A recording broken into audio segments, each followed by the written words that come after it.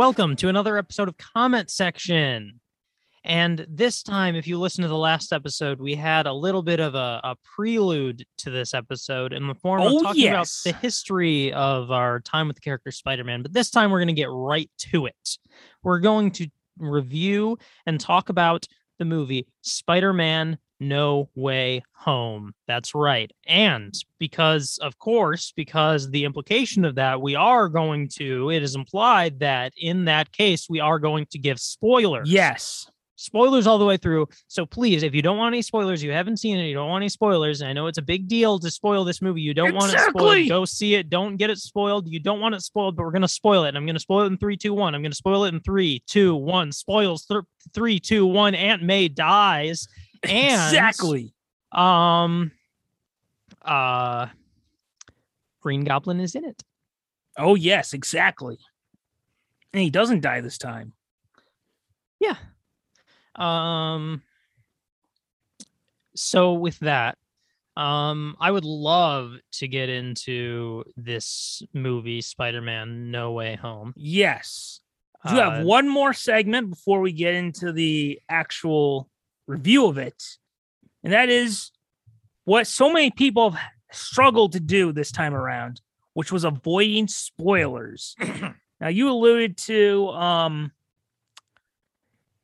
having it where you only kind of had one thing spoiled. Was that pretty much it? You were lucky. You were one of the lucky ones. I have to say, it's a little bit of, I think it's algorithm stuff. I refuse to even be into the topic until I've seen it. I was not consuming anything Spider-Man related until after I saw it. And then it was the floodgates were open.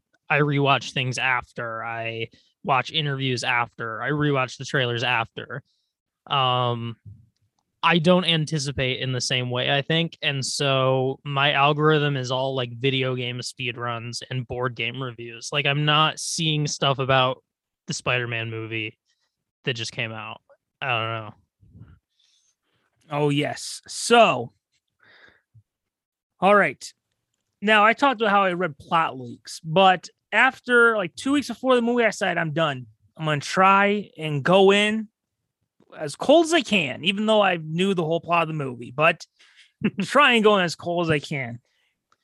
And there was only one spoiler I cared about. Only one thing I didn't want to know ahead of time, which was I didn't want to know that Tobey and Andrew were not in the movie. That's the only thing I cared about. I see anything that shows they're in it, fine. I don't want to know that they're not in the movie. Oh, yeah.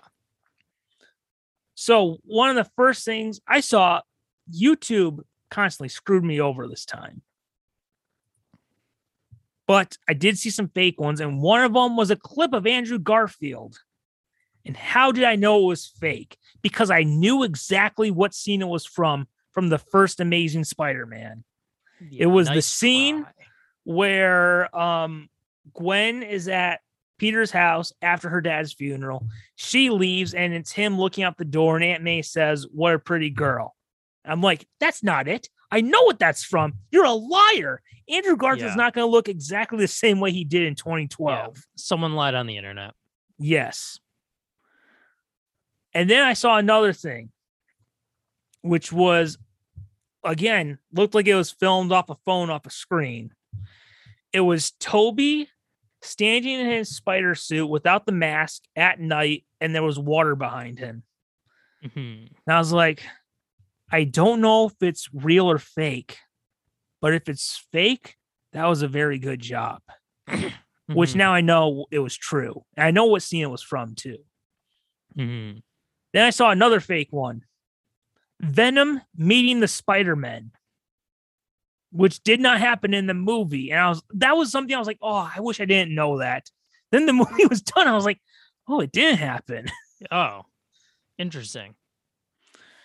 And I saw there was a clip that said 3 Spider-Men pointing. But the thumbnail was a blurry image of Ned. So I was like, okay, I don't know if that's real or fake, but whatever. Mm-hmm. And then I also got to bring up the thing I read from the plot leak that wasn't in the movie. So I read the last plot leak, which turned out to be true. But it did describe one thing that wasn't in the movie, which if it was a deleted scene, thank God they cut it. I just want to know what you would have thought of the scene, because I think it would have been stupid and too on the nose. Okay. In that plot leak, it said there was going to be a scene where Tom tells Toby that Toby looked just like his Uncle Ben. So in the Marvel universe, Uncle Ben would have also been played by Toby. Oh, I see. It feels a little weird. Oh, exactly. I was not a fan of that. Yeah. But luckily, they cut it. All right. Shall we get into our initial thoughts? Spider-Man No Way Home. I would love to. Yes. Man, it's hard to know how to start with these initial thoughts. Yes. Well, I can go first. I mean, yeah, are we going to put ourselves into the shoes of being in the theater and those first few minutes start and we're watching it? And you know, I suppose let's take us there. Let's take us there. I made sure because I was so close. When you said you saw, I was so close to sending you a bunch of messages about your thoughts. I was like, no, stop it.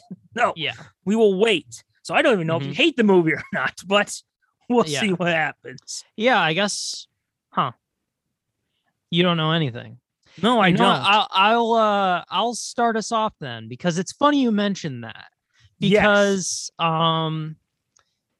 here's my experience watching the video. You told me about your thoughts on it before, and then when I finally saw it on Sunday, and I was sitting in the theater, I was feeling really hyped, and the movie started, and there was one thing that I kept remember you saying, that like you were like the first 10 minutes or so were like, I don't know, and then there was a point where you were like, okay, this is actually good.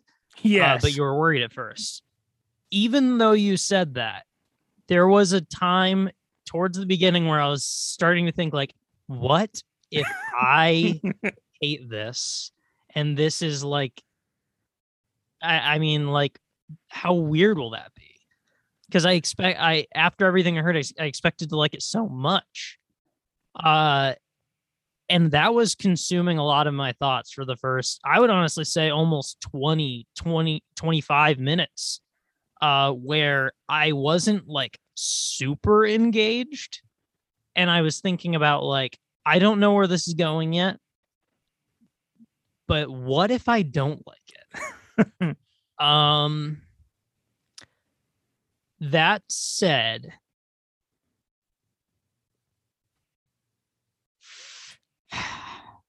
this could be my favorite MCU movie. Oh, wow. Big words. I wanted to do a full reversal.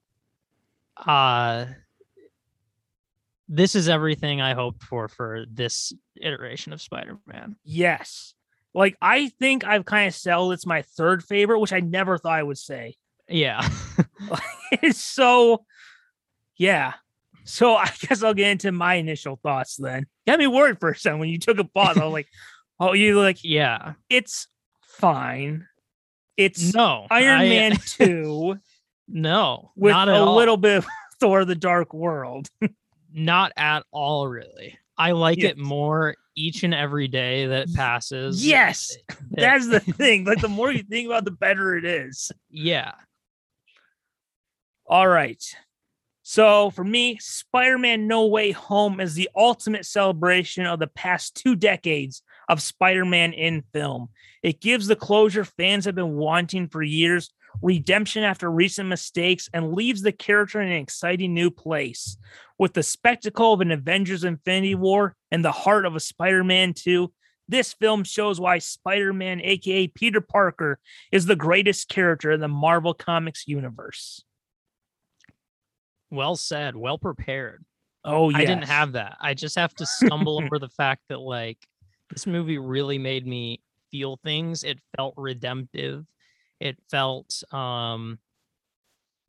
obviously nostalgic, but like in a really like artful way that didn't just feel like bad fan service. Like it really felt like it all served a purpose and like they were careful with it. Um and it just feels like a really uh great respectful history of the character in film. And honestly, more than anything, it just was like I don't know how to like I kept thinking I'm sure this is something that you can agree with. I would imagine like especially someone who really didn't like the other two. It feels like even though the same people were involved, like they were really on their A game because this feels like it was written by different people. Oh yes, like exactly. Everything about this, the performances gotten out of people, the script, the way the characters, like I may be getting ahead of myself, but I'm like curious. Like they're like, I guess I'll just ask this question. Like, there are a lot of characters you did not like, and your least favorite, I think, is Ned. Yeah. How do you feel about him in this movie? Because to me, he seems like a different character in this movie. Yes, he worked in this movie. Like, yeah. To be fair, there were some corny moments like, let's go catch some multiverse men. But like, one of my favorite moments is like where MJ says, I wouldn't change anything, like after they get their college rejection letters. Yeah. And Ned's like, me neither. And he rips it up and he goes, although I do need to show this letter to my parents. And then scoops it up. That was good. Like, I can't believe it was made by the same people who made Far From Home and Homecoming. Mm-hmm. Oh, to be fair, it sounds like in recent interviews, Kevin Feige was the one who told them the story to do. Okay. But still, like they executed it so well. Like, yeah, I don't know if maybe it was like there was more pressure because they were bringing in the other ones, and it does kind of feel like they kind of knew they dropped the ball. Like even in the movie, they mentioned Iron Man Jr. Yeah, I noticed that too. Like it almost felt like they were acknowledging some of the criticisms. It was a little like shade hanging. And then because there was that Iron Man Jr. like magazine headline or something. Yeah. And then clearly they really acknowledged it in the final scene where they show the sewing kit and that he made his own suit. Oh, yeah.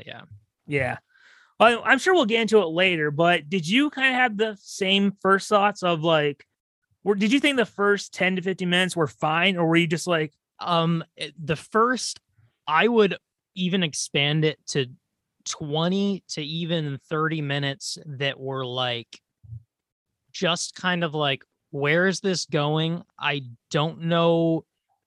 Like, I didn't have any idea of where the plot was going really. And so I was kind of just like, a lot is happening. I don't feel like I'm being led in any direction. And it's like, I don't feel invested yet. It felt like a very long time till the inciting incident happened and I felt invested and was on board. That's not to say it was bad or inherently boring. It is to say, however, that like, while watching it, I wasn't sure what to think, but now I do think that the first 30 minutes was good, and that I think every time I rewatch it, I think there's nothing wrong with the first 30 minutes. Like, because it just kind of something wasn't connecting with me at first, but I do think it's good. All right, I will say I've seen it 3 times, but the first few minutes, until we get to the point where the FBI kind of interrogates them, the first 3 minutes, I'm like, whew, that was a little rough. But no.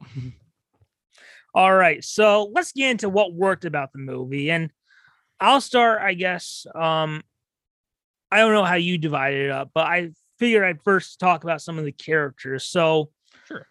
Spider-Man, Tom Holland. Spider-Man was actually Spider-Man again and not just Iron Man Jr. And having a proper solo film showed us more depth to the character that you can't have in team-up movies. And two of my favorite lines that he had that felt so Peter Parker was, "I'm the most famous person in the world, but I'm still broke."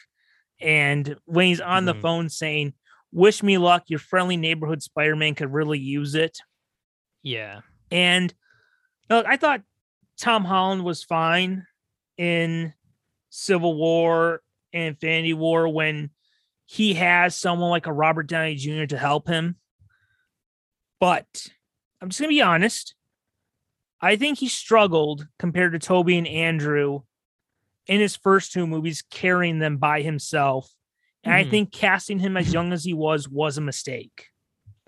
And that I'll just say, I don't think he should have been the third Spider-Man. I think he should have been the fourth one.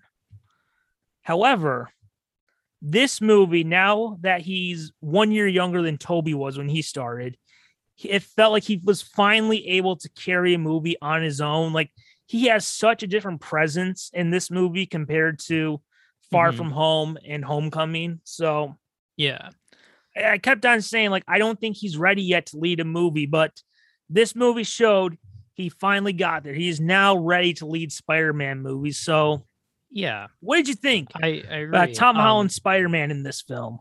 I do think that this is his in by that same effect, in a weird way, it feels like the first movie where it's really at the emotional core about Peter Parker as a character. And I say that because, like, despite the fact that there's so many characters in this and references, like, still the main emotional arc of the movie revolves around him and, like, growing and changing and learning things with him. And he also carries the movie quite literally by basically steamrolling the whole plot with his choices. So, yes. Yeah, it feels very, and it does feel like a lot of the dialogue and quotes that he has feel more friendly neighborhood Spider-Man style stuff, which is what I'm into, as opposed to kind of being a supporting character of the Avengers or something. Like, yes, I think that that's stronger and feels more like a Spider-Man movie than a Avengers spinoff or something. Yeah, this felt I really like that for the first time in a while that, like, this is the same character that Tobey and Andrew played in those movies. Like, it's still the same character. They felt finally like Spider-Man. Yeah. So I didn't know if you wanted to go next into what worked for you in the film. I mean, we could either do that or we could talk about some of the characters first. Either way. Yeah, I wasn't sure if you're about to go character for character. I mean, if you want to, we could go character by character and then jump back and forth. Yeah, if you want to go in whatever order you wish to, because I don't have just like a comprehensive list of like what worked. All right, let's talk about Spider-Man. No, not the Tom Holland one. We're going to talk about Tobey Maguire himself, our childhood Spider-Man. Was he in this? He was. He was. Yes. Where did my notes go? Oh, there they are. Yes. The return. Yeah. Of our childhood live action Spider-Man. And he felt just like an older Peter Parker would. And I loved how, because he was the one that we've known the longest, he was the one who had the most movies. I loved how they used him to help both Tom and Andrew with their arcs in the film. Yeah. And it felt like a really nice conclusion for Tobey Spider-Man to find himself, because Tom is in high school. He just lost a parent figure. Where did Tobey's franchise begin? And it started with him, a senior in high school, and losing Uncle Ben. So there's kind of a full circle thing of Tobey's going back to where it all started for him. Yeah. He felt like the wiser older Spider-Man who kind of was watching over the other two and had advice for them. Yes. Which was surprising because I really liked that there was that dynamic even with Andrew Garfield's Spider-Man that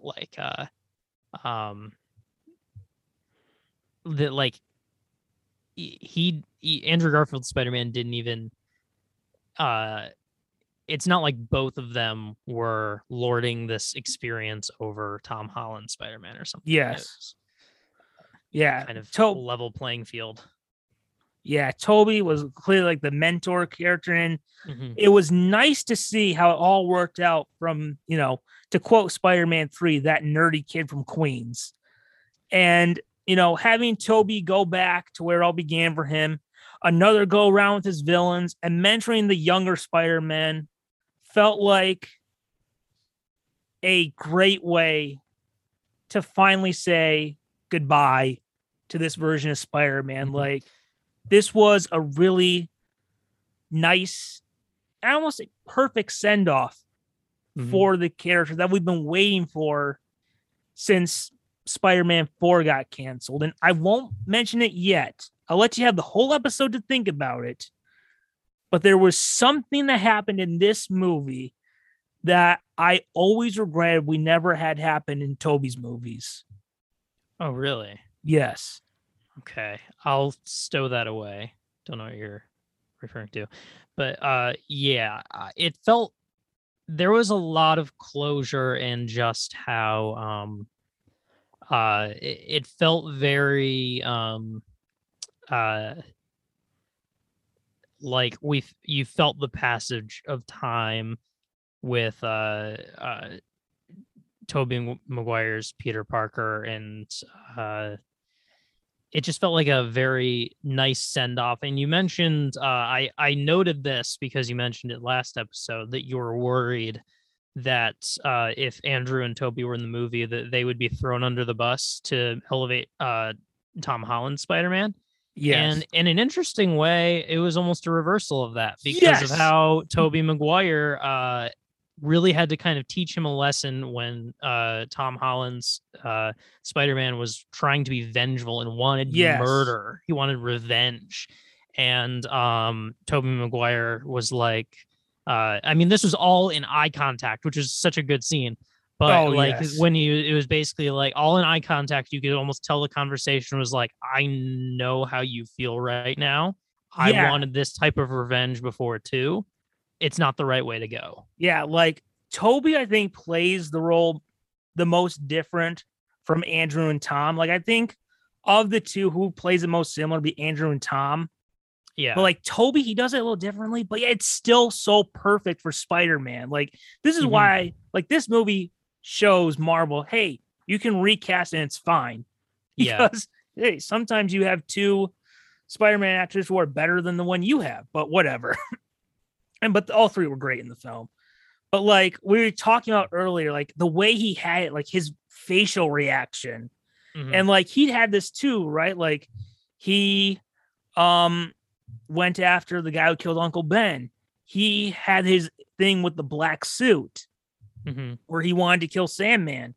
And also, like, look, I know he killed Aunt May, but Peter had to deal a lot with Norman Osborn and still like the after effects of like the death of his son and all that. Which, by the way, can I bring up something that really annoyed me with the audience I was with? For No Way Home? Yeah. You're the audience? The audience annoyed me. Like, there's a scene where Ned asks Peter, did you ever have a best friend? And then Peter's like, yeah, he died in my arms and it was tragic.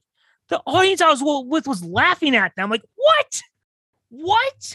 I know it's MCU, which is a sitcom like Friends or The Big Bang Theory. Like, this is some serious stuff right here. Like, why are you laughing? Yeah, that's weird. Like, I mean, I know that laughter is like a tension release, but it does feel like maybe they were like expecting it to be like, this is silly. Look, it's all your favorite characters. I don't know. It feels it was weird. Odd. And I was like, guys, shut the hell up. You're ruining it. Yeah. Yeah, this is part of the advantage of continuing to avoid spoilers and seeing it later. There were actually not that many people in the theater I was in. Well, it has been a month, so yeah, surprising. A month later. You know what I hope happens soon? What? Deadline. I think it's Deadline. They've been posting like the scripts for movies that are trying to like win Oscars. Mm-hmm. And I know for Spider-Verse they posted the script. If we can't have the Blu-ray yet, which I don't think will probably come out till March, I would love to at least be able to read the script again. Like, I've been going like on Barnes and Noble, like, is there an official novelization? Like, I was able to buy the novel of Spider-Man 3 or Dark Knight before it came out on Blu-ray, but I want more. Yeah, keep looking. Yeah. So I guess, was that all you had for Tobey's Spider-Man? Yeah, it was. I mean, a lot of the things that worked, I like that scene I mentioned will come out naturally in talking about the characters. So I think this is a good way to do it. Yes. Oh, before I forget, when he got stabbed in the back, did you think he was going to die? I mean, I kind of did.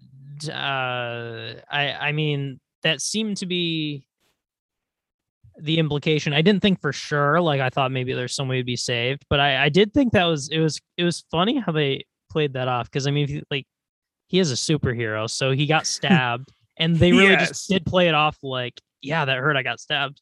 It was. I've like just never seen a movie go that route before. Oh yes, it was like the kind of what they did with Tony Stark in Infinity War, but more fun. Mm-hmm. All right, let's talk about Spider-Man again. What? 3? That's right, 3. What? This is too much Spider-Man talk. Yes, we're going to talk about him again. Oh yes, Spider-Man played by Andrew Garfield. This was while Tobey was the return of my childhood Spider-Man. Andrew Garfield was the return of my favorite live-action Spider-Man actor. The second Spider-Man introduced in this particular movie. What? The second Spider-Man introduced in this particular movie. Oh, yes. And for me, he stole the show and I thought was the best character in the movie.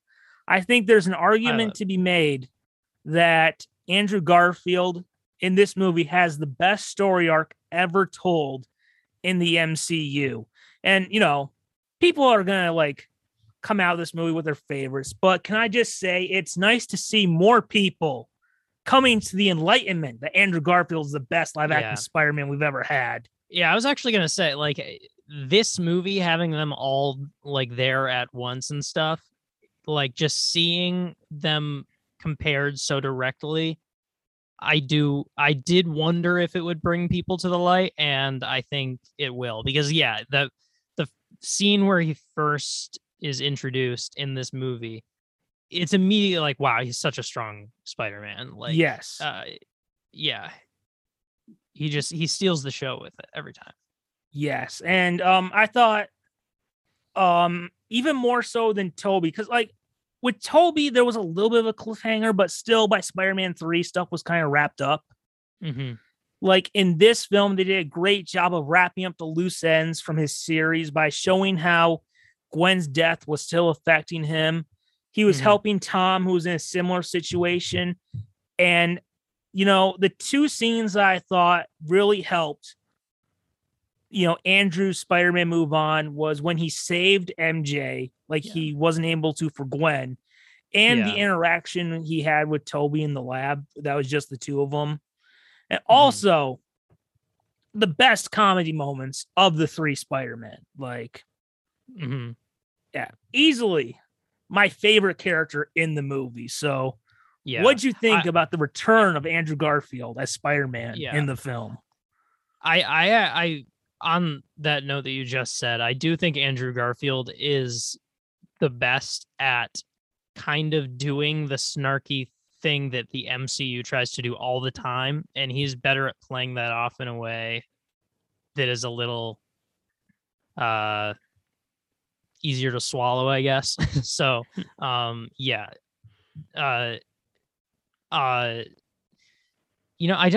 Because I don't have as much of an attachment to him and don't remember the Amazing Spider-Man movies the least. I wasn't as privy to a lot of the references and to the closing of the arc, but even still, I do agree that I think the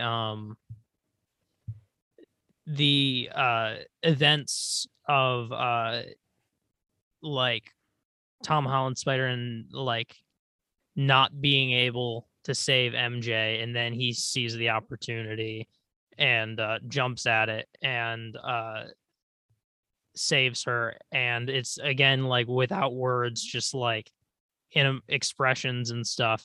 Oh yeah, when MJ asks, "Are you okay?" and he gives that little nod or whatever. Yeah, like you can just tell that was closure for him in a way that like, yeah, it's just like there's only so much screen time and lots of characters, and they really gave every Spider-Man an emotional core, a crux to the movie that kind of gave each one of them closure. And yeah, that was probably my favorite one in terms of like the closing of an emotional core to a Spider-Man in this movie.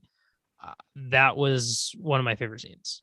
And yeah. Oh yes. So one of my favorite moments is like when like Electro first comes up and he's like, "Hey Max, I missed you, buddy," and stuff like that. Yeah. By the way, did you remember the great line? Because I mentioned in the other episode, like there was a great line said between a few characters, and I couldn't be very specific. Wait. I just want to know what you thought about the line. You probably don't remember it, but I mentioned it in our year-end special. I've been waiting so long to mention it to you again. Oh, I remember you mentioning this and to wait until I saw it. What was it? What was the It was a line before the final battle said between a few people that mentions the Avengers. I do remember this. I just can't remember what the line is. The Avengers. You don't remember? I guess it didn't make as big an impact on you. I for some reason I'm not being. The scene isn't coming to me, so I'm forgetting. All right, so Tom says, "Guys, we need to work as a team. I don't want to brag, but I was in the Avengers." And Toby goes, "The Avengers? That's great. Yeah. What is that?" And Andrew's like, "Is that a band? Are you in a band?" Yeah, I did. That was amazing. Yeah. I didn't understand what you're referring to, but I do remember that. That was awesome. Oh yes. Although I do have, he thought he was really serving something when he was like, "I was in the Avengers." And oh yes. Yeah. You know, I saw someone say on Twitter, which by the way, I always mean to follow you on Twitter, but I never use my Twitter just to like look at like news stuff. But I don't post on it much, so I don't post on it much either. But there was someone who said, now like I love this scene we had, and I think I might prefer that, but it would have been like a little cool if someone said, "What if Toby, instead of saying that's great, what is that?" He was like, "Do you mean like the X-Men or the Fantastic Four? Like those other ones are in his universe?" Those exist. Yeah, that's funny. Yeah. Yes. Now, before we get on to our non-Spider-Man characters, I said Andrew's Spider-Man was my favorite of the three, both like performance-wise and character-wise. So, of the three, who was your favorite? And they all were good. All three were good. I can see myself changing this a lot, like throughout time, because they were all good.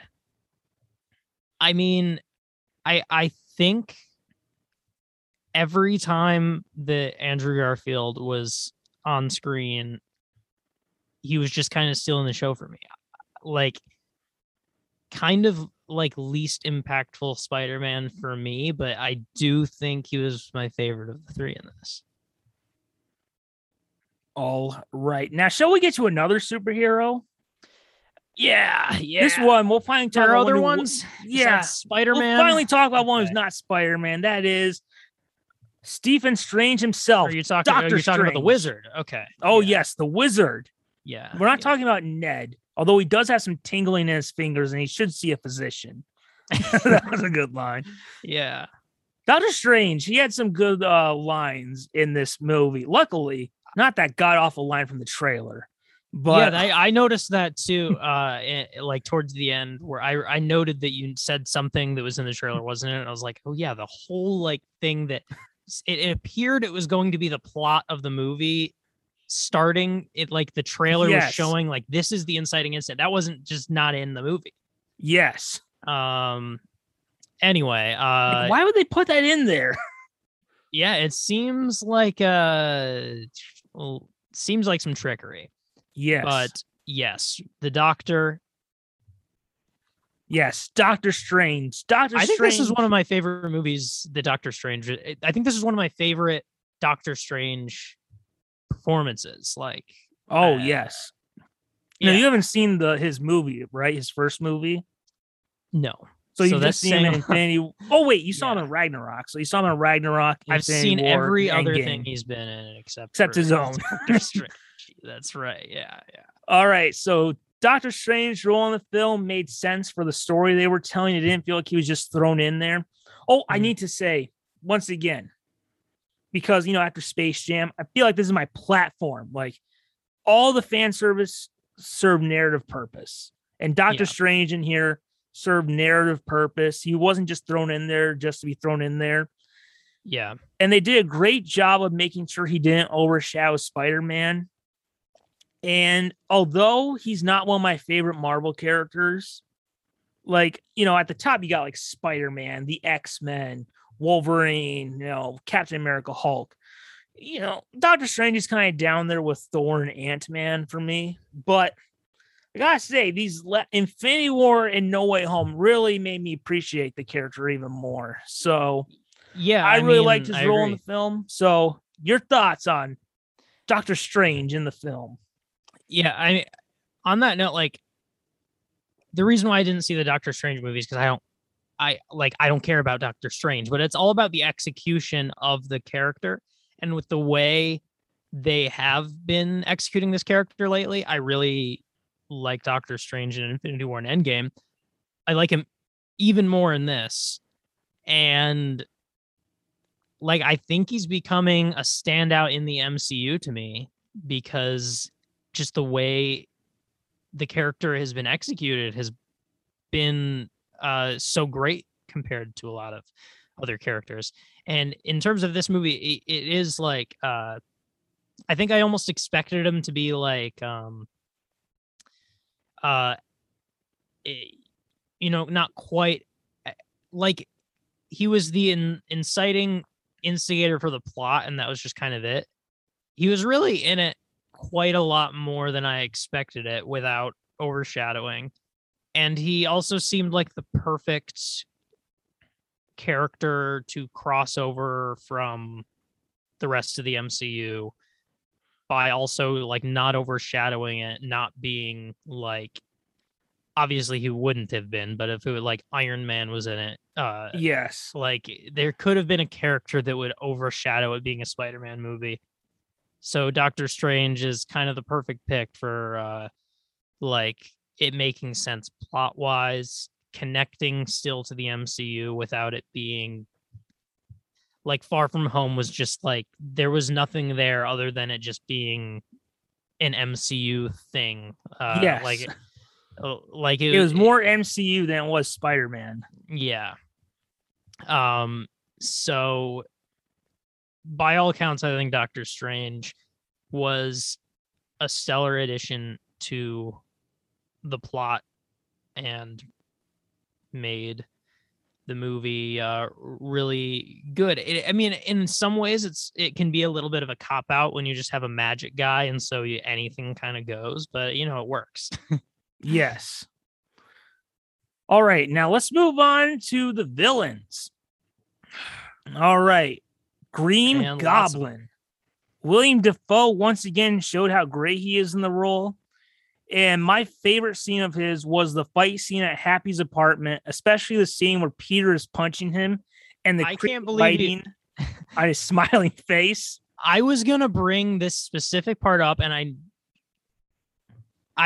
thought you were going to think I was crazy when I said, like, one of my favorite parts of the whole movie is when Green Goblin was being punched. Yes. I thought you were going to think I was crazy because it was like, okay, no, that was like, holy crap. He's like the best villain in this. That is such a good performance. Yeah. Oh, he was scary. Yeah. And I do wish that he still had the mask throughout the movie just because I prefer masks. But I did like how we finally got to have the purple added to the costume like we have in the comics, like how he has that. The purple hat thing, I guess. I'll honestly say this was maybe one of the only movies where the constant not wearing a mask didn't bug me. Because in a lot of these, they're constantly taking off their mask in this weird way where it just feels like it takes me out of the movie because it's just like, you're just doing this for like an acting thing like this. But in this, none of it really bugged me. And I think part of the reason is because with Willem Dafoe in general, he is such a good actor and so good at being creepy that I actually think it was better and creepier without the mask. Like, he was just that good at performing with his face. What if they painted his face green? I would have preferred that over just his face. That's true. That would look, I mean, that would obviously look really creepy. Like, maybe give him some contacts so he has like yellow eyes or something. Yeah. No, he was awesome. And I guess, you can say he was the main villain. So I guess the question is that a lot of people have been asking is he the best villain in the MCU now? Or best main villain? Because he wasn't my favorite villain in the movie. He was my second favorite. But, I mean, of the main villains, is William Dafoe's Green Goblin the best main villain in the MCU? And I gotta say, as much as, you got Loki, you got Thanos, and Red Skull, I guess of the main villains, not counting another one who was also in the movie, I say Green Goblin was the best villain they've ever had. I think he is. Like, I've barely seen a better performance at being a creepy villain. And I just watched Spider-Man 1 last night. And while I say I think it's a significantly less good movie than Spider-Man 2. I can say that now. Great, one of my favorite superhero movies ever. Don't get me wrong, but like, yes, it's important you say it. You're not like Spider-Man 1 is trash. No, I'm just saying it's like a Batman Begins type situation, right? Like, Batman Begins is great. Yeah, I would say the same thing about Batman Begins. But Dark Knight, man, that is... Yeah, it is really a very similar comparison. It feels like Batman Begins and Spider-Man 1 are getting it going. There's a lot of awkwardness. And the second one is like, holy crap. And incidentally, those are my two favorite superhero movies of all time. So, but anyway, I mean, the thing that Spider-Man 1 has that... I mean... Willem Dafoe's performance as the Green Goblin is one of the creepiest villain performances, and I almost feel like I wish I would have gotten even more of it in this, even though he was the main villain, because it was like, I think he was performing even better, like in this one than in Spider-Man 1.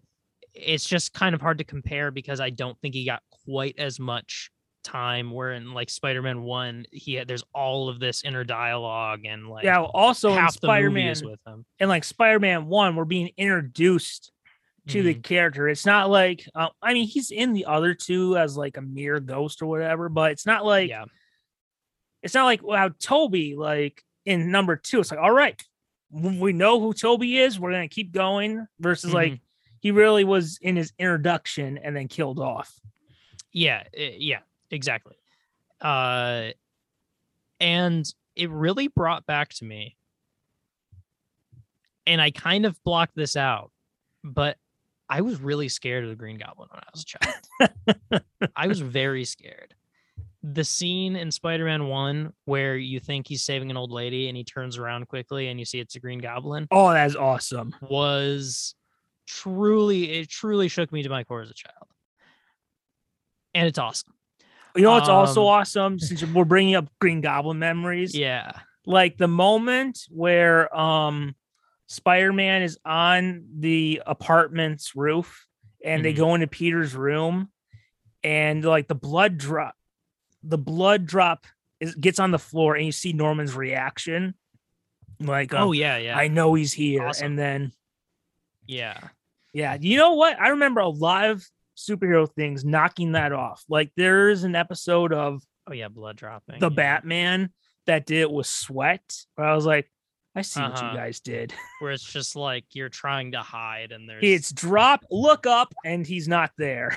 Yeah, exactly. But and then like that scene where like Norman's carving the turkey and he sees the injury on Peter's arm. Oh yeah, I was just and he starts putting it all together. A lot of tension. Yes. Yeah. Amazing. A lot of Green Goblin It's stuff. a performance that takes one of the less cool, like, or less cared about villains and makes it just the best villain. Obviously, like Sandman and Doc Ock and other things, like Green Goblin was not one of the biggest Spider-Man villains, but his performance just took it to the next level, and that's why he was the main villain in this. So yeah, like some people consider Spider-Man's Joker to be the Green Goblin, and I never thought of that. Like I said, like obviously I remember it now, but like when I was younger, I don't remember the Green Goblin episodes of the 90s cartoon. Like for me, Spider-Man's Joker has always been Doc Ock.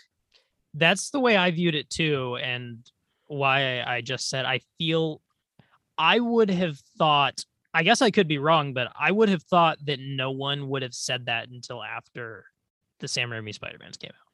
Like I get, like if you read the original comics, no one tortures Peter the most than the Green Goblin. Like he figured out his identity. He killed Gwen. But I'm just like, I've always kind of felt like the big three, I guess, of like Spider-Man villains, in my opinion, were always Doc Ock, Lizard, and Venom. And then Goblin was kind of like next tier with like Kraven or Mysterio or stuff like that. I guess that's what I thought too, but I guess I really could be wrong because, I mean, he's kind of starting to seem like the best villain to me. Yes. All right, let's get into the next villain. As I said earlier, my favorite Spider-Man villain, and one of the reasons I decided to go see this movie, and that is Dr. Octopus. Yes, that's right. Otto Octavius. And Doc Ock felt just like the character from Spider-Man 2, and Alfred Molina was great again in the role. And, you know, I think we mentioned earlier, like I've been waiting for another Doc Ock versus Spider-Man movie, even though like halfway through he turns good.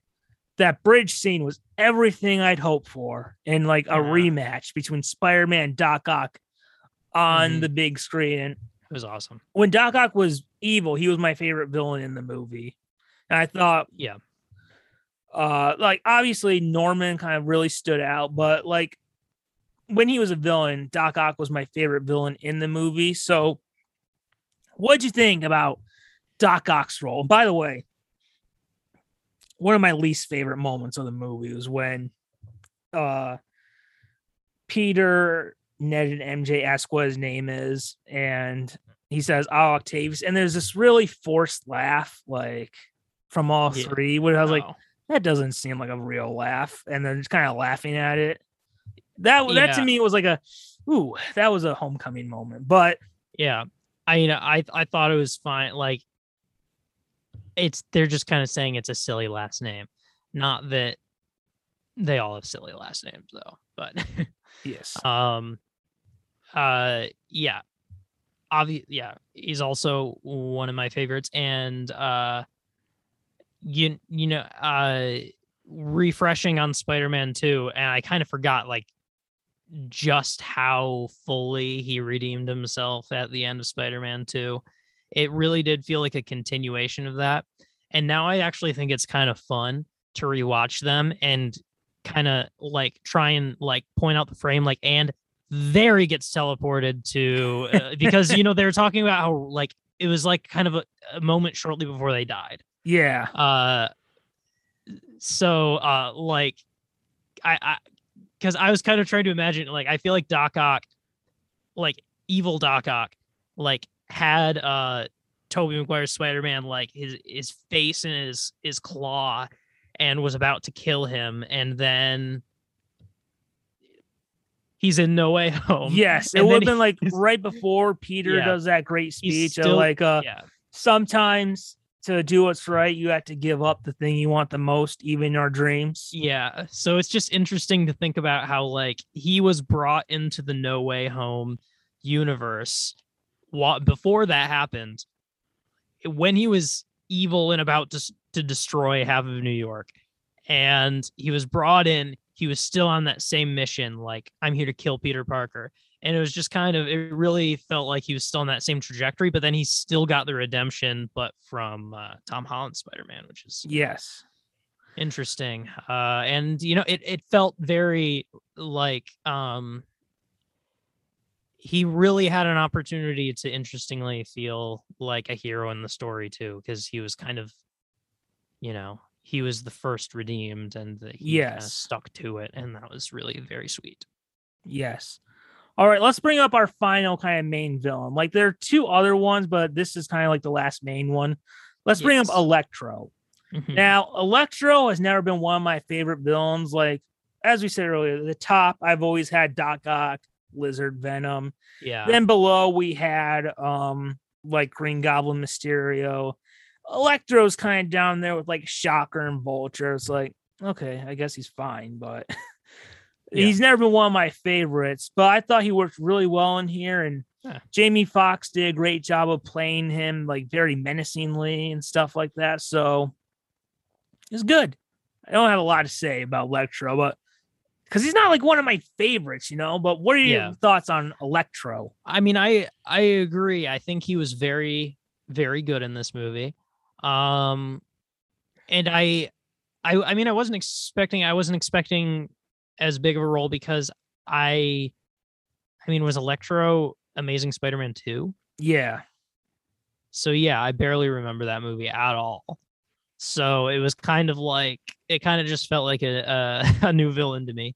Even when they first were going to like the out into the woods at night with all the and there was like the dirt moving, and then the like light flashes, like I was just like, who are they introducing? I don't know what's happening.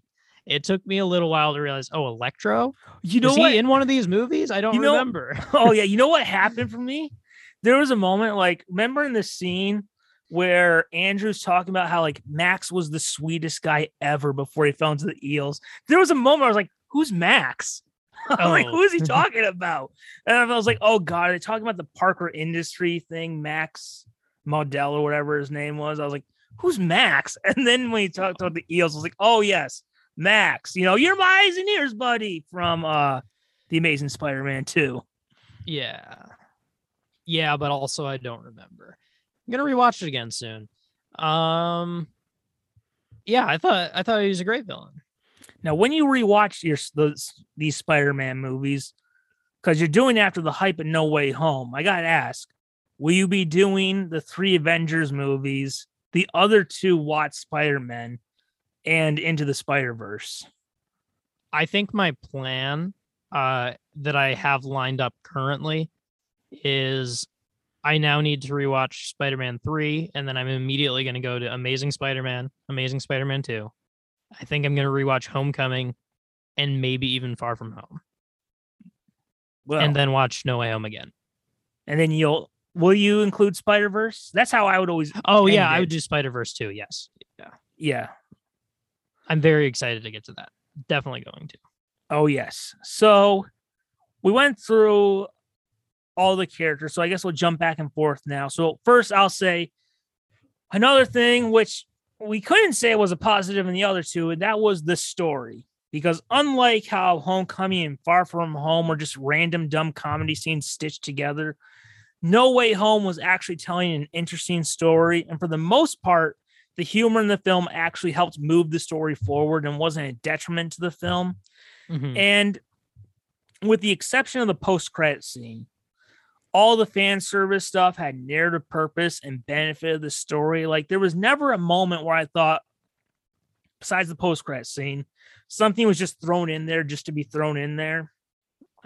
And that was like something when I saw the plot that they were going for after the second trailer, that kind of made me have a little bit of hope, because kind of like how I always thought like Toby represented the Stan Lee era, Andrew represented the Brian Michael Bendis Ultimate Spider-Man era.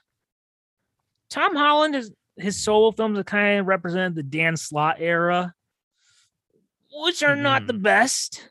Yeah. But every once in a while, when he had a big event like multiverse, like Spider-Verse, he would put out something really good. So, what were your thoughts about, I guess, the overall, the story and the way they use the fan service? And would you agree this was the first of the 3 MCU Spider-Man movies that actually had a story to tell? Yeah, I mean, it definitely had the most, like, the story with the most emotional core.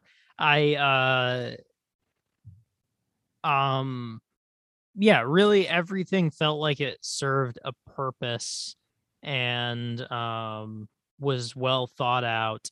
And even though it was like obviously convoluted, you're dealing with this like bending of reality plot.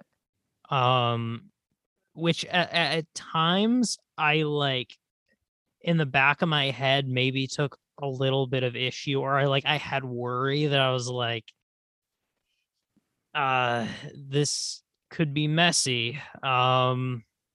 Because I don't know, it's like almost like I guess it's one of those things where like the reason why it works so well is because they had like the emotional core figured out and the character arcs, the character development, and the plot was in service of that.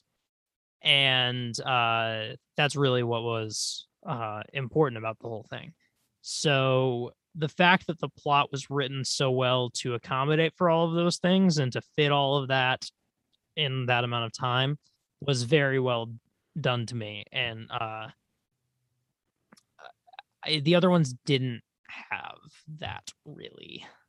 So yes. So I guess we'll jump back and forth now between our notes. So what do you have to say for what worked in Spider-Man No Way Home? What worked? Far bigger list than I thought we would have back a year ago. Oh yeah. Let me actually pull up sort of a I want to pull up a plot synopsis and make sure I'm not forgetting anything in particular. We talked about Doctor Strange, how that worked. We talked about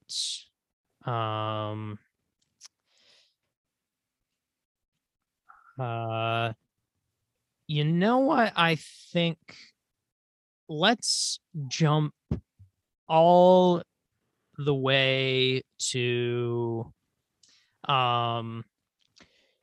speaking of the emotional core of the movie, and we talked about some of the like arcs of Andrew Garfield and Tobey Maguire and how those versions of the characters got closure.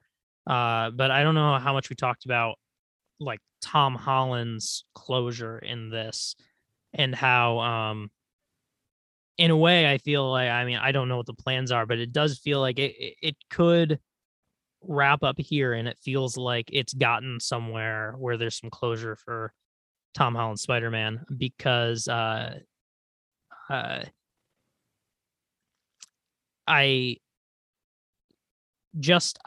do like that in this movie how much of it was kind of this lesson on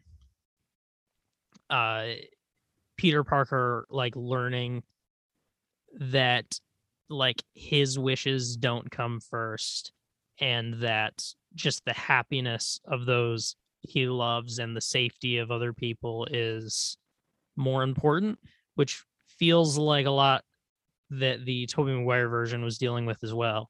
And I thought that I personally thought the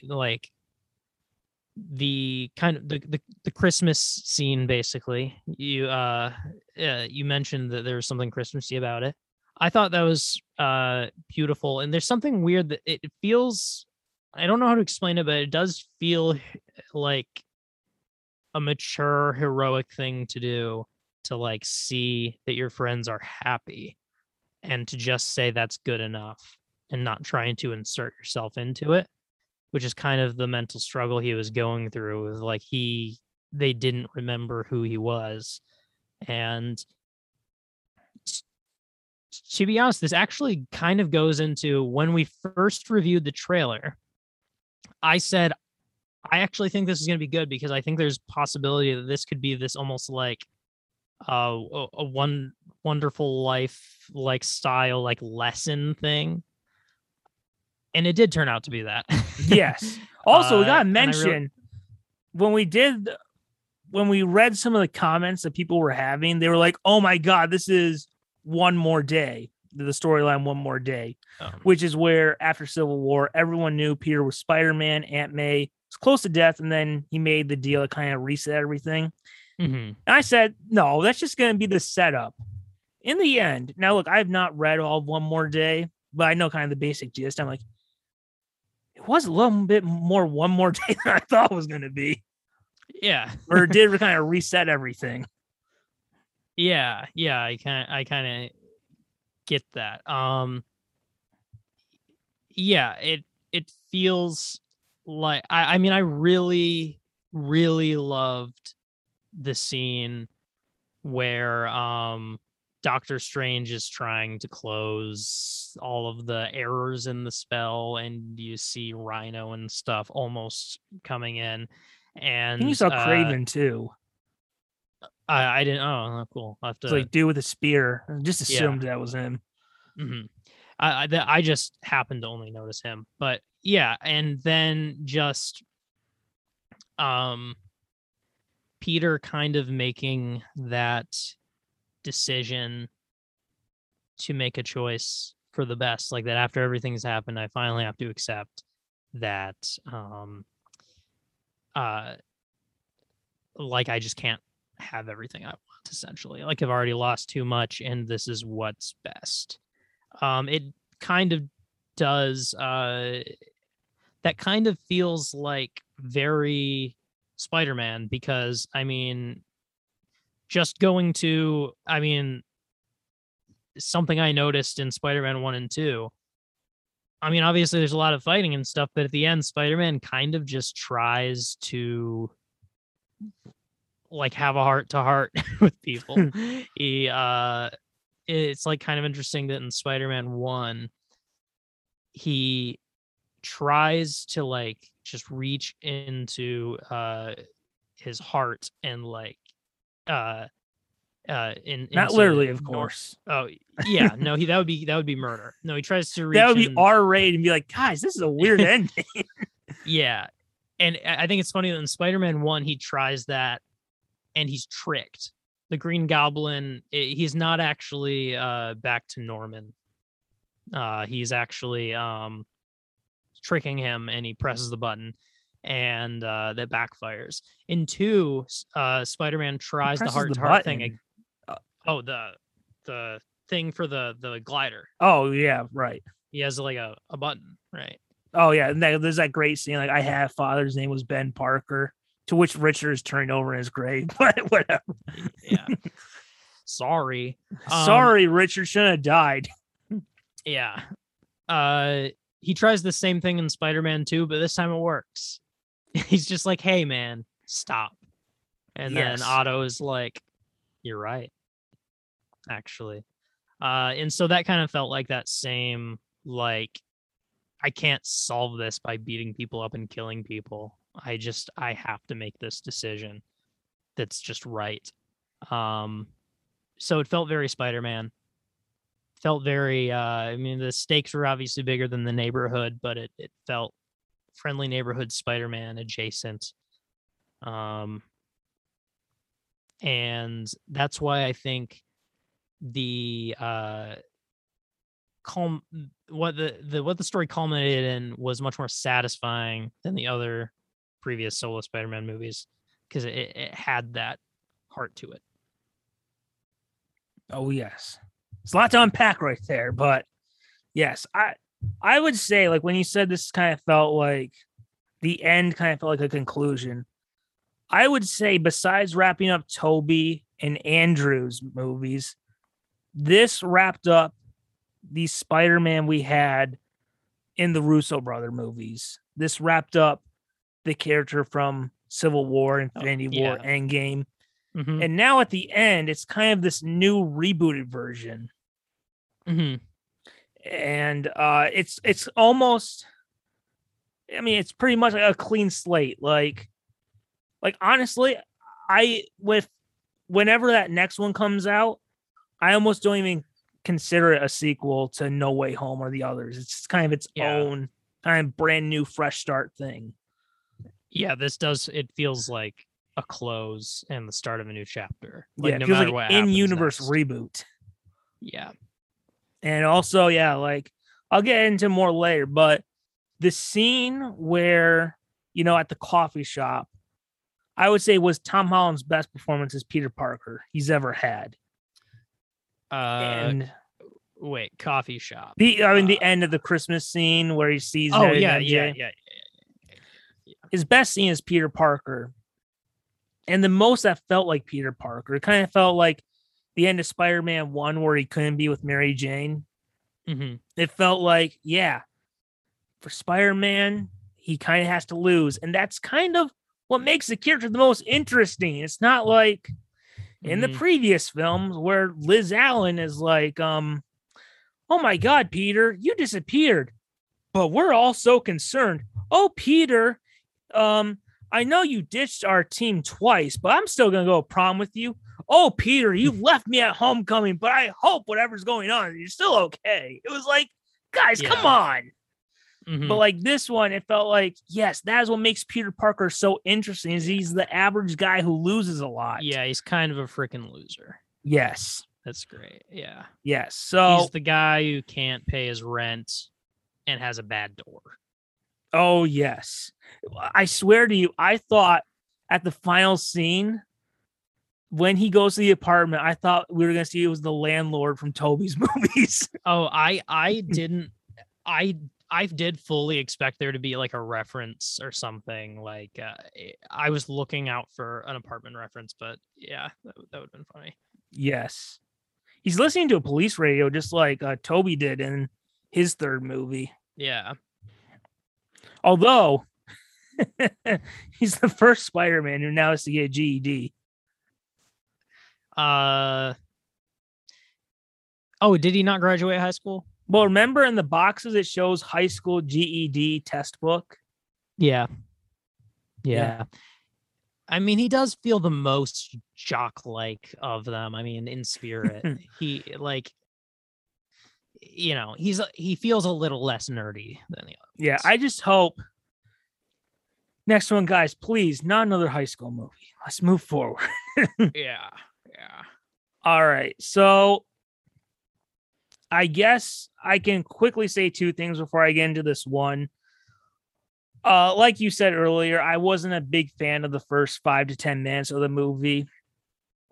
But if we're going to talk about something cool that happened in there that we hadn't seen in a previous Spider-Man movie, the scene where he's web swinging with MJ in the subway tunnel, that was pretty cool. Oh yeah, that was cool. That was cool. Yeah, and some good web swinging. Oh yeah, J.K. Simmons is always great as J. Jonah Jameson.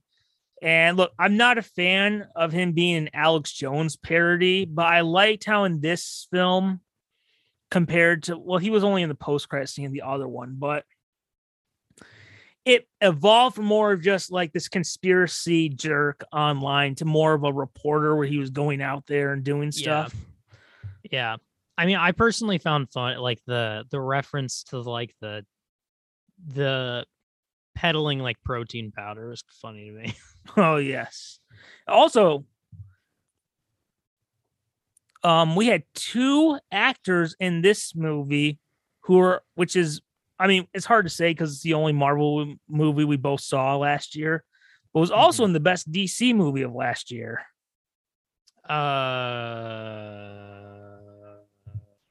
In Zack Snyder's Justice League, we had J.K. as Commissioner Gordon and William Dafoe as the dude from Aquaman. Yeah. See, I was trying to think of who was in Wonder Woman 1984, but that didn't come out in that was 20. It feels like it because it was Christmas time, but yeah. The only DC movies were Snyder's Justice League and James Gunn's Suicide Squad. Got it. All right. And this, I guess, is kind of similar to what you said. The interrogation college rejection scene showed how complicated Peter's life can be as Spider-Man, something you couldn't do in Avengers references and Avengers appearances. And I'm glad they finally showed the relatable struggles for Peter instead of stuff just working out for him, like we said, Liz Allen in Homecoming, or his relation. Well, I guess that kind of got a little earned in Far From Home after she found out he was Spider-Man, but yeah, raindrops keep falling on his head. It was a sad time for Peter Parker. In this movie, no, things weren't going right. Yes, and you know what? That's what makes it fun. Yeah. Yes. So essentially, I guess I'll go to another thing. Let's talk about something fans were as convinced would happen as much as Toby and Andrew, and I was so certain wouldn't happen. Like, even like when I believed Toby and Andrew were in it, I was like, this thing is not going to happen. I 100% guarantee you. It was the man without fear himself, Daredevil. That's right. Geez, so much happened. I forgot this was going to be in it. Yeah, Daredevil was in it. Yeah. Yes. The one fan theory I never thought would happen. And Daredevil has always been one of my favorite Marvel characters, and it was great to finally have him in a movie again. Yeah. And my introduction to Daredevil was in the 90s Spider-Man cartoon, where Daredevil was Peter's lawyer, so it felt real special to have that in there. Yeah. And I gotta say, like, I don't think this movie changes. This movie by itself doesn't change my opinion on the MCU. Like, I still think it's a dead franchise. But, like, this movie, like, for the past little bit, we haven't had really anchor characters in the MCU now that Cap and Iron Man are gone. Yeah. But in Shang-Chi, we had Bruce Banner, which, I mean, because of legal rights, he can't have his own solo movies, but we still have Bruce Banner. Now they've had Spider-Man. Now we have Daredevil, and that's like another anchor character. So right now we kind of have three kind of big anchor characters who can, like Thor, Ant-Man, Doctor Strange. They're not anchor characters for the MCU. You know what I mean? Like, but Daredevil, Spider-Man, Bruce Banner, who was like the Hulk, and we do know Chris Evans is coming back. So I still think the MCU is dead, but if we wanted to build towards a more satisfying ending, we do kind of, as of right now, have three kind of anchor characters. So what'd you think of Daredevil appearing in the film? And we did have a little multiverse crossover with Daredevil appearing with an alternate version of Foggy Nelson from Ben Affleck's Daredevil movie. Yeah. I'm taking physical notes here. I'm studious today. I saw the I don't have that much emotional attachment to Daredevil, honestly. I remember seeing the first few episodes of the series at a time when I was checked out of superhero things and just not being into it. I gotta say something, and it's gonna make some people mad. Yeah. I like the Daredevil show, but I do think it's a bit overrated. I think it was hyped up too much for me. I was bored by it. I gotta say, I don't think that the episodes are really good on their own. It's like standalone episodes. I see. Yeah. Like, it didn't feel like each episode was like a satisfying event. It felt like it was just another chapter in this long story. I wish that, like, there's some episodes where you're like, nothing really happened in this episode. Like, overall, I do like it. It's really the only Marvel live action show I've liked outside the Bill Bixby Hulk show, but I do think it's a little overrated. Got it. I mean, yeah, I can't be the defender on that one. Like, I mean, I'm more of a fan of Daredevil from the comics and the cartoons. Yeah. I've been more interested in giving Daredevil a chance because there are some things about the comics. Like I've heard some things about the comics that like there's some really experimental stuff with how the things are drawn and like how seeing or like the seeing sound kind of thing is portrayed, and that like it's really fascinating. But I've never read any of the comics, so I wouldn't know. And so when Daredevil showed up, it was kind of like, oh wow. Okay. I'm just where's Toby? It turns out it'd be a little while. But just imagine you at home where you could publicly ask that. Like you're watching it at home on Blu-ray and you turn to like on whoever's watching it with you, where like your mom's watching with you, like, hey mom, when's Toby coming? Mom, when's Toby coming? Mom, you said Toby was in. Where is he? Yeah, they made me wait. But I am curious, like that was earlier on. That was kind of early in the movie. He was like one of the he was, I think, the first like, you know, unexpected like introduction from another universe. I mean, that was early on. I'm kind of wondering what was going through your head early on in the movie when suddenly the thing you never thought would happen, Daredevil, is in it. Oh boy, do I want to bring this up? Okay, I will. So I didn't think Daredevil was going to be in the film. Mm-hmm. And luckily it happened after the interrogation, which is like when the movie started, I was like, all right, this ain't interesting. Like the interrogation scene, like I like the scene with Aunt May and the interrogator guy, or when Dad was like, I would like to have my confession stricken from the record or whatever. Yeah. So at first I was like, when we saw the cane, I was like, okay. And then it showed his face. I was like, oh my God, that's Daredevil. Oh my God, that's Daredevil. I never thought this would happen. Although it did me another thing. Yeah. Because, and I almost sent this to you when it happened. Yeah. A few months ago, there were some pictures that got leaked. One of them was Charlie Cox's Daredevil at a table with Peter, Happy, and May. Oh. The other one was Toby, Andrew, and Tom standing in their Spider-Man suits without their masks, which turned out was like when Doctor Strange pops up, when he comes back from the Grand Canyon or whatever. I see. And when I saw Daredevil was in, I was like, wait a minute. That first picture was real. Then that means the other one is real. So if Daredevil's in here, that means Toby and Andrew are. Yeah. Uh-huh. But yeah, I was shocked, to be honest, when I saw Daredevil pop up. And I'll just say it. We've had 3 Spider-Man movies. They've all had crossovers. I'll say my favorite crossover in the solo Spider-Man movies was Peter and Daredevil. Interesting. Yeah. Oh yeah, Yes. yeah. I don't have much to say on it, but it's interesting. It was surprising. Yes.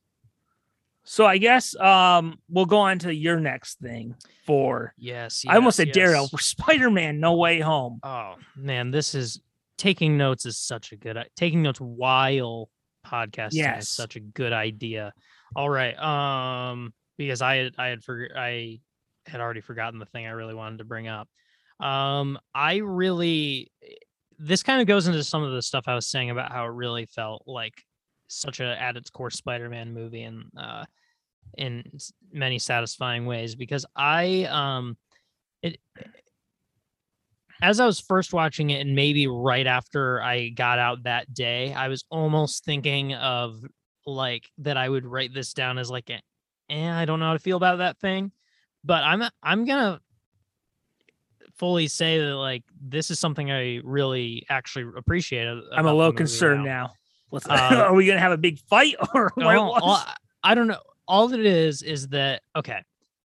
Maybe you'll know what I'm talking about when I say this, but it can be frustrating when, like, for example, in Infinity War, Star-Lord gets a little too ego and emotional, and he starts this big old fight with where's Gamora? Yes, and he causes everything bad because he won't be heroic about it. Yes, and I have to say, I always get a little pissed with Star-Lord in that scene because although I like Endgame, I always think, had he not punched Thanos, we could have had a better Avengers 4.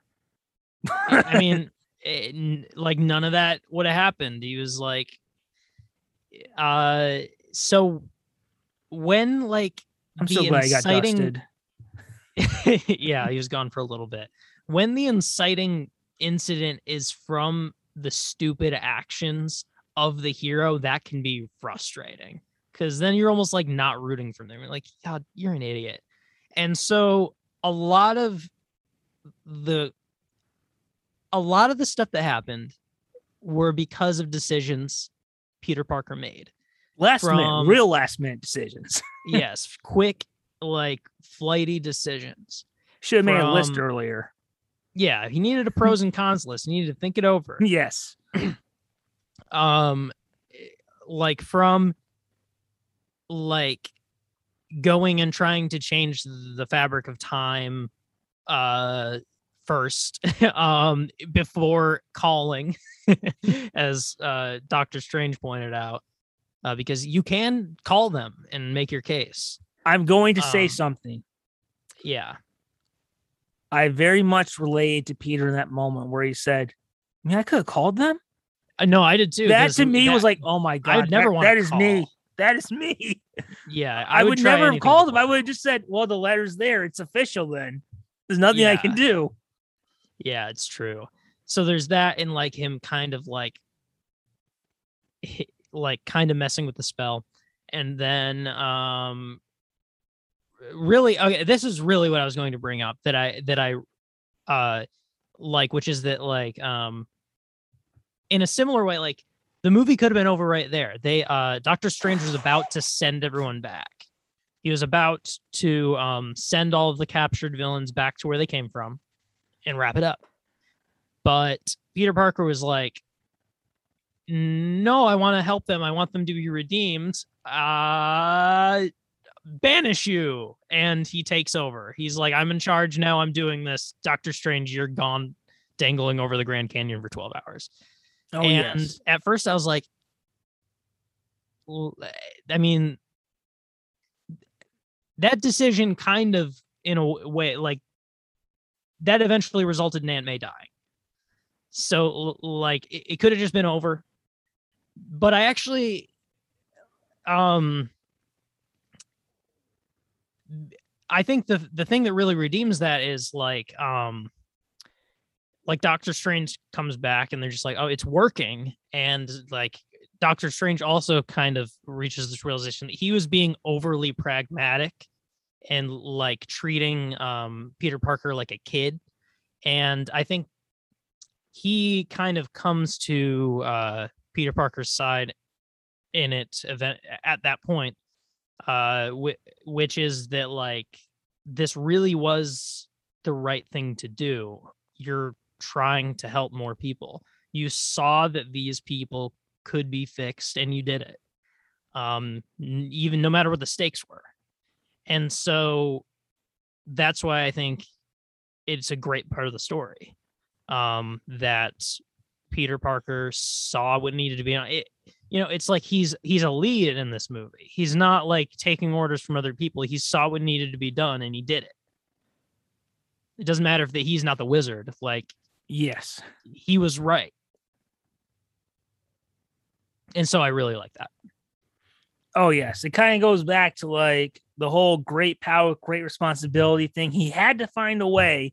Mm-hmm. And I think like at the end, like with the other peers agreeing, it showed it was the right thing to do. Although I thought, it was great. If the movie had sucked, it would have changed our opinions on that, probably. We're just like, well, we wouldn't have had to go through this, Peter, if you had done it. But because the movie is good, it's set up. And that's kind of what I was saying. Where like I felt like I could have came out with this with a different opinion, because as that was happening, I was like, and I mean, like that's obviously the intention. I think where I'm like, oh my gosh, Peter Parker, you're letting all of the villains go. But it's only like a few he trusted. Yeah. And it turned out he was kind of wrong too. But I think that's part of what makes Spider-Man an interesting hero to me is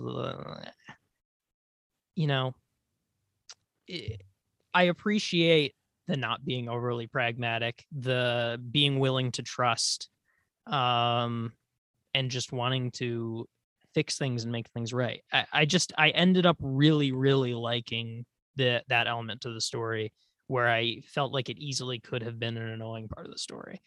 If the rest of the movie were bad. Oh, yes, I agree with a lot of what you just said. All right. So I'll say a few things real quick. So it was nice to see Peter and Strange's relationship continue after Infinity War. It was nice to see, after everything Peter went through, Strange had pity for him in his current situation about everyone knowing his secret identity. Yeah. And he was the only character of the three films. Like we had Tony and we had Nick Fury and we had Doctor Strange. He was the only one who felt like an actual mentor to Peter in the film. Like the other two, like Tony and Nick, were just kind of setting up the next action scene. Yeah. So I loved kind of seeing the continuation of their relationship. And yeah, so what do you think about Doctor Strange as a mentor in the film? Kind of continuing his relationship with Peter after Infinity War.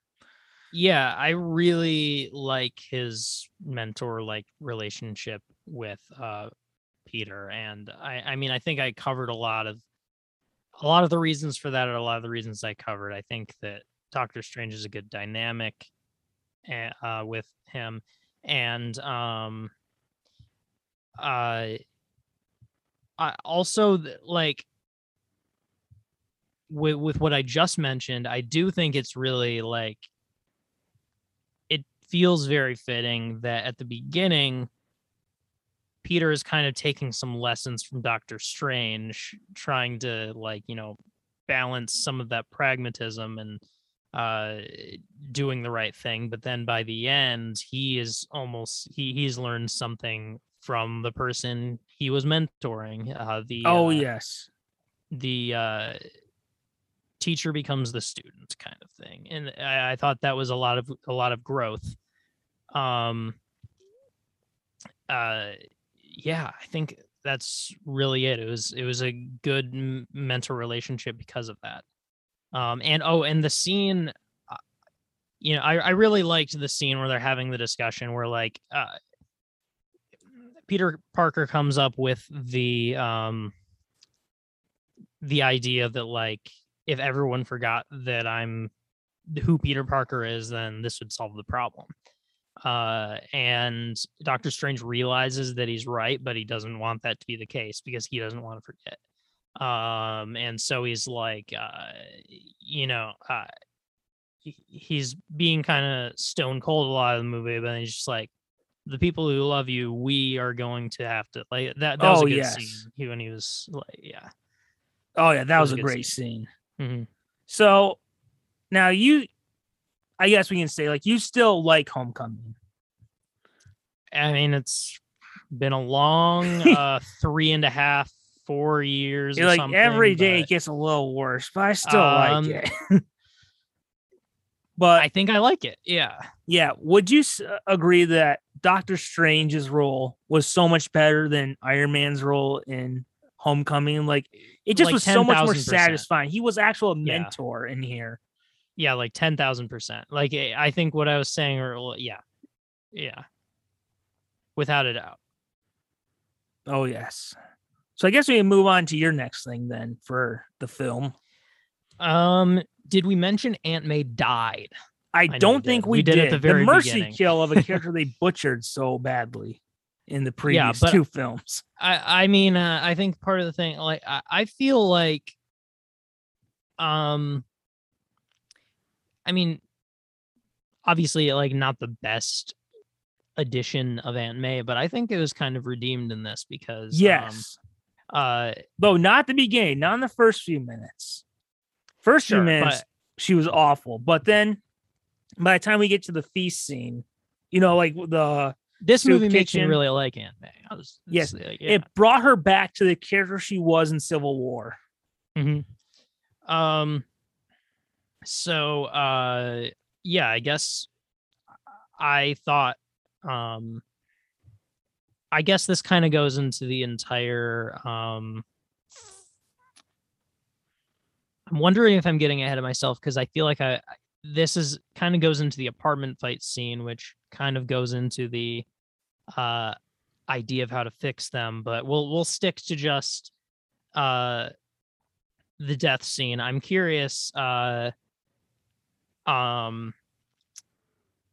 So Green Goblin swoops in. They're just about to get out. You see the look on their.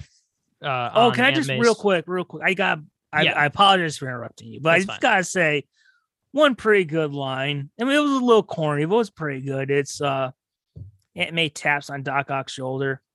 Water? And she goes, fresh or salt? Because you're an octopus. And he's like, what? Yeah, I did love that. But yeah, I like she's kind of it.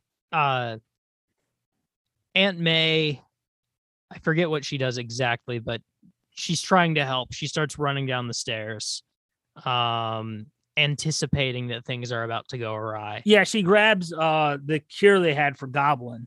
Yes. So that was kind of one last like redemptive like moment that was nice. But then they're down in a lobby near the exit, and Green Goblin, puts the whole place ablaze. And I forget exactly. Is it the glider hits her? Is that? Yeah, I thought so. So I wasn't aware of a lot of these predictions, so I wasn't necessarily expecting Aunt May to die. I didn't know it was an option. So I'm curious, like, she gets hit by the glider. Did you immediately think like, oh, she's going to die? Well, yeah, the leak described it was she gets hit by the glider, and there's he tries to catch the pumpkin bomb, and even though he catches it, she was still hurt by the glider, and there's going to be a scene where Tom, sees her blood. Oh, okay. So you basically knew. Yeah. Yeah. I still kind of was operating under the possibility that she was going to be fine, which, like, if you are in my position, you don't see leaks like that. I thought it was very well acted, well performed, because it's kind of this, the way she performed it and the way it was written, it kind of felt like this realistic, like, reaction to, like, your brain doesn't want to accept that you've just received a fatal injury. So you're just like, I need to catch my breath. I feel kind of weird, but it's fine. And so you kind of do have the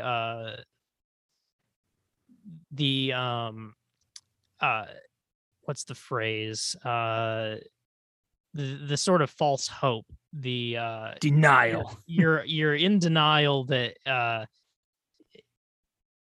you, for a second you think she's going to be okay, basically. And so and then of course she isn't. And the slow realization that that's what's happening is really powerful when you don't have leaks read earlier. I gotta say, I don't do this for every movie. Yeah, I only do it for ones I think I'm fairly certain will suck, like Batman versus Superman and this. Yeah, and that's fair. But yeah, I thought that was very powerful, and it was like things got real fast, and it was heartbreaking, and another great. It was just an overall great performance from whoever plays Aunt May. And Marissa Tomei. Great. And a great performance from whoever plays Spider-Man, whatever his name is. Yeah, there's like 3 of them. I don't know. Yeah, it's hard to keep straight. Yeah, so great performances all around during that scene. Yeah, I guess I'll talk about that scene for a little bit. So, knew it was coming, but like, it was really nice to have Aunt May tell him, like, no, we still did the right thing, you know, and we finally got it, 2 movies too late, but we finally got the with great power comes great responsibility line. And I talk about how, like, at the end, it was the coffee shop scene was Tom's best scene of Spider-Man. Although I do go back to now, look, I don't have an emotional attachment to this Aunt May. Like, in my mind, she only appeared in one scene in Civil War, and she had a non-speaking role in Endgame. So I don't have an emotional attachment, but man, Holland really brought that performance. Like, you felt so bad for him in that scene. I don't know if it was intentional or not, but him saying you're going to be okay. That's it. That's just what Andrew said to Gwen when she died. I don't know if that was intentional or not, but interesting.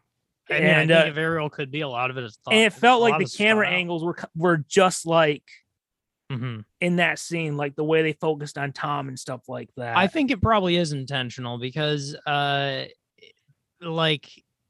the loss that Tom Holland Peter had is supposed to be reflective of the loss that Andrew Garfield Peter has. Like, I mean, all 3 of them, they're all operating off of a significant loss. It's just different in their universe what that loss was. Yes. I gotta say, like, right after having Aunt May die, Peter over her body, and he's been injured from the pumpkin bomb. He doesn't have his mask. And then we see Happy drive, and then the SWAT team comes and they arrest him, and Happy's yelling, "Peter, run." And you hear the score of the music. That right there felt like, oh man, the stakes are big this time. And this isn't Avengers, this is Spider-Man where he's on his own. So you don't got all that help. That scene right there, you just felt like, oh my God, the stakes are high now. Yeah, that really was like I said, things got real then. That's I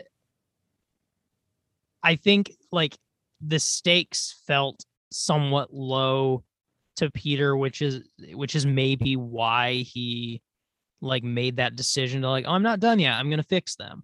But then things got to the point where it was like, this needs to end. This is very bad. Yes. So I guess I'll go to a few other points then. And look, you mentioned it earlier. I hate Ned in the other 2 films. But in this one, even though there was a little cringe, like, let's catch the multiverse men, or on the phone, dude. I was like, ugh. But I thought overall they made Ned and MJ work in the movie like they weren't detriments. They moved the plot forward.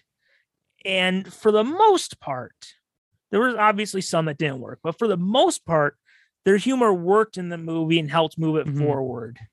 Yeah. Yeah, I think both of them worked way better and felt like much more fully fledged characters that I cared about and thought were funny and relatable and great to be there. Particularly with MJ, actually. I really liked her in this movie. Oh, yes. And also, let's bring up the two villains we couldn't bring up earlier because they are smaller roles. Yeah, we've got some other ones. So small that when they transform back, it's actually stock footage from Spider-Man 3 and The Amazing Spider-Man. Oh. So let's talk about the return of the Lizard, who is my second favorite Spider-Man villain of all time, and Sandman. So, obviously, Lizard is my second favorite Spider-Man villain. I thought that, what is the dude's name? Rafe Efron? I don't know. It's a name I don't remember, and it's hard to read aloud. But he was great coming back as a Lizard. His voice, even though he played it a little differently than he did in the first movie, I thought Lizard was awesome in the movie. And Sandman was really cool too. It was cool. It felt like he evolved to where he now was full sand and stuff like that. True. He was very made out of sand. Yes, he was very sandy. Yeah. So, before we get into my next thing, what'd you think about the return of Lizard and Sandman? I liked both of them. I guess I would maybe say I liked Sandman's presence in it a little more because I feel like he had a little bit more interaction with the plot and interesting things to say. He had like the good conversation with Electro in the apartment. And Lizard, I mean, I feel like there wasn't much except that I feel like he was just kind of a subject of some comedy bits. So there isn't a lot to say. He's creepy. His I don't know if they've totally figured out the CGI in the mouth, but that's in the shade most of the time, so who cares? But yeah, great villain. Oh, yes. Oh, before I forget, I have this question to ask. Something I've been thinking of for a little bit. Maybe it wouldn't have made sense. Yeah.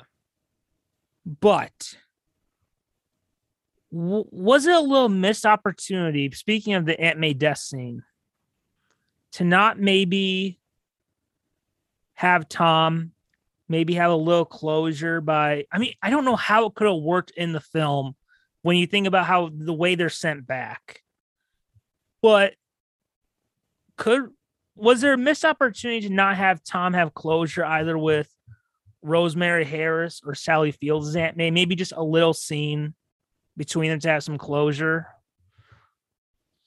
Though I don't know how it would have worked because just the logic, like it wouldn't have made sense how they would pop up.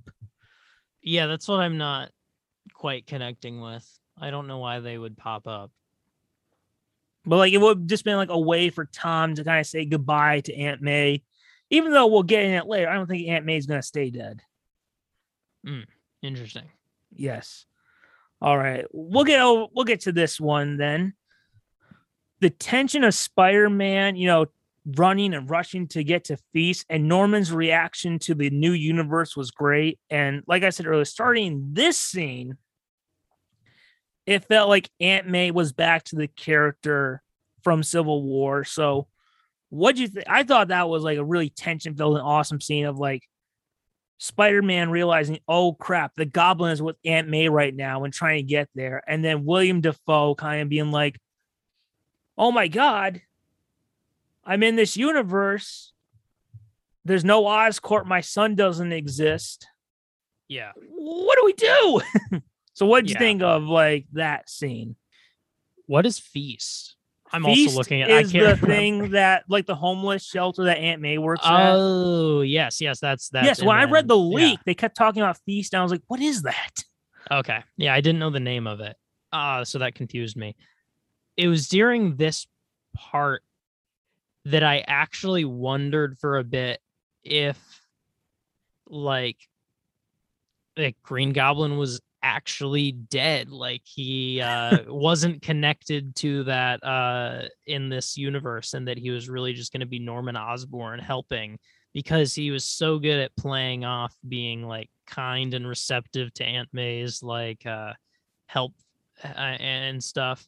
And so when he got there and he was very worried, I thought it was like a very good like relief of tension, that you're kind of alleviated of the worry of like the fact that he's the Green Goblin, because he's just so good at acting like the Jekyll, or which is the bad one? I don't know. Jekyll. Wait, Dr. Jekyll's the good one. Mr. Hyde's the bad one. Thought so. He's so good at acting like a Jekyll, an opposite. Speaking of which, remember the AR reading we used to have to do where you talked about how you read one book the whole semester, took the test, and failed. Yeah, and we're like, I don't Fellowship of the Ring. Yes, it was. I had a similar situation with Dr. Jekyll and Mr. Hyde.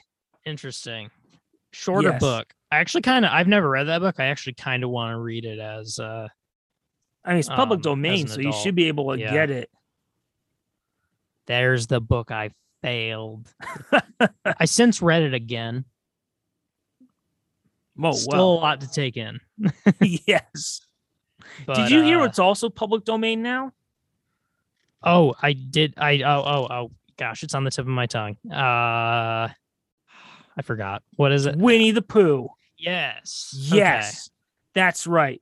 Soon we can actually use Winnie the Pooh in Unwanted Answers. Maybe we'll make a short film. Yeah, and no one can stop us. No one can stop us. We're gonna do like a Winnie the Pooh, how his addiction to honey, aka heroin, has destroyed his life.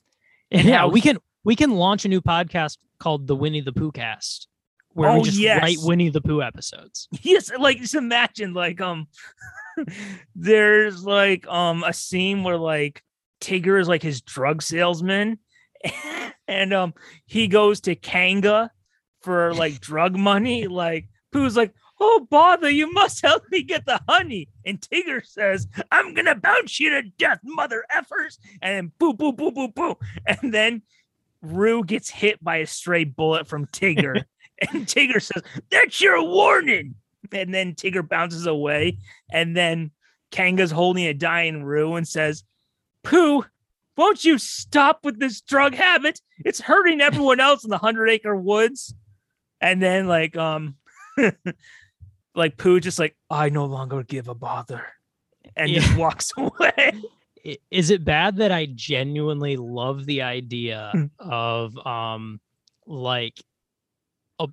like the idea of starting a podcast where the entire like the intro is like almost a Law and Order style, like in the year 2022, Winnie the Pooh became public domain. And it is from here on out that we'll be rewriting the Winnie the Pooh canon, starting with episode 1, and like just kind of going off the rails with a completely inappropriate Winnie the Pooh. Oh, yeah. It's something to think about. Like we could have it. Piglet is secretly working for the police. Like Pooh is just like, "You've been wired this whole time." And then it's like, Piglet's like, "Pooh, we're friends. I should have ate you when I had the chance, Piglet." Yeah. The podcast could also be called Public Domain or something. Oh, yes. Yeah. So, yes, I don't know how we got there, but it doesn't matter. That rabbit hole came on paper. And I think we have our third show idea. Public Domain. Yes. Just gonna write that down in my notebook.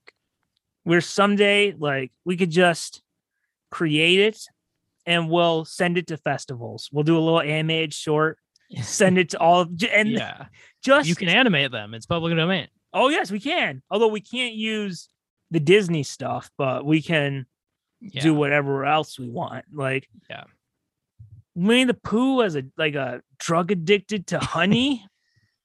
Oh, I think we can make it work. Yeah. Owl's the chief of police. Yeah. And, Gopher is underground making meth. Oh, it'll be awesome. Yeah. We can have someone canonically die. I don't know what it would be, like Piglet or something. It's just dead. Then at the end, like Christopher Robin has to destroy them all because they're all his toys. Yeah. And it ends with them putting him in the shredder or something like Chucky. He gets them all in a room and binds them in a horror movie. He just shoots them one by one. Yes, and then like Pooh's like, shoot me, Christopher Robin, I'm already dead. Wait, it's exactly like, have you seen the pull the trigger Piglet meme? I have not. That's literally that. But it's like someone made like a comic or something that was like really dark, and it's like Piglet holding a shotgun. I'll share. We could have there be two gangs. There's Heffalumps and Woozles. Oh wow, it's so dark. This is before it was public domain. Someone made this comic panel. And if we do it, we have to have it where it's like that very kind of discolored coloring. Like it's not bright. There's a little bit of gray. Yeah. It's dark. Yes. Man. Can write like a theme song that's no, we can't because that's Disney, but could write a song. We could take some of the first few words of like the book, turn it into a depressing song. Yeah. We'll definitely have to learn a bit more about public domain and how that works. Like, I do have in my room the original Winnie the Pooh, like a reprint of the original Winnie the Pooh books before Disney. So, awesome. There is something to think about. Yeah. Because we can do whatever we want. Yeah, I feel like that's the test. Like the rabbit is a prostitute for vegetables. My God, I feel like the fun. This isn't the cauliflower I wanted. Not down there.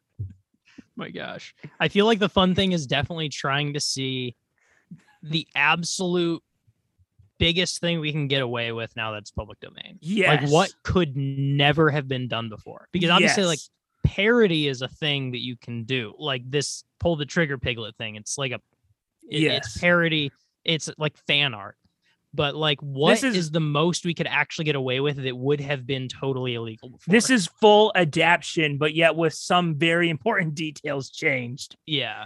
Like there's a scene like talking about like where you're talking about Christopher Robin has to shoot all of them. Like there's a moment where Pooh is just like, pull it, Christopher Robin. You'll be doing both of us a favor. Yeah, I know. Good stuff. Yeah, I really don't know how we got on that. Well, like a Godfather Part 2 where there's a traitor in there's two gangs. There's the Heffalumps and the Woozles.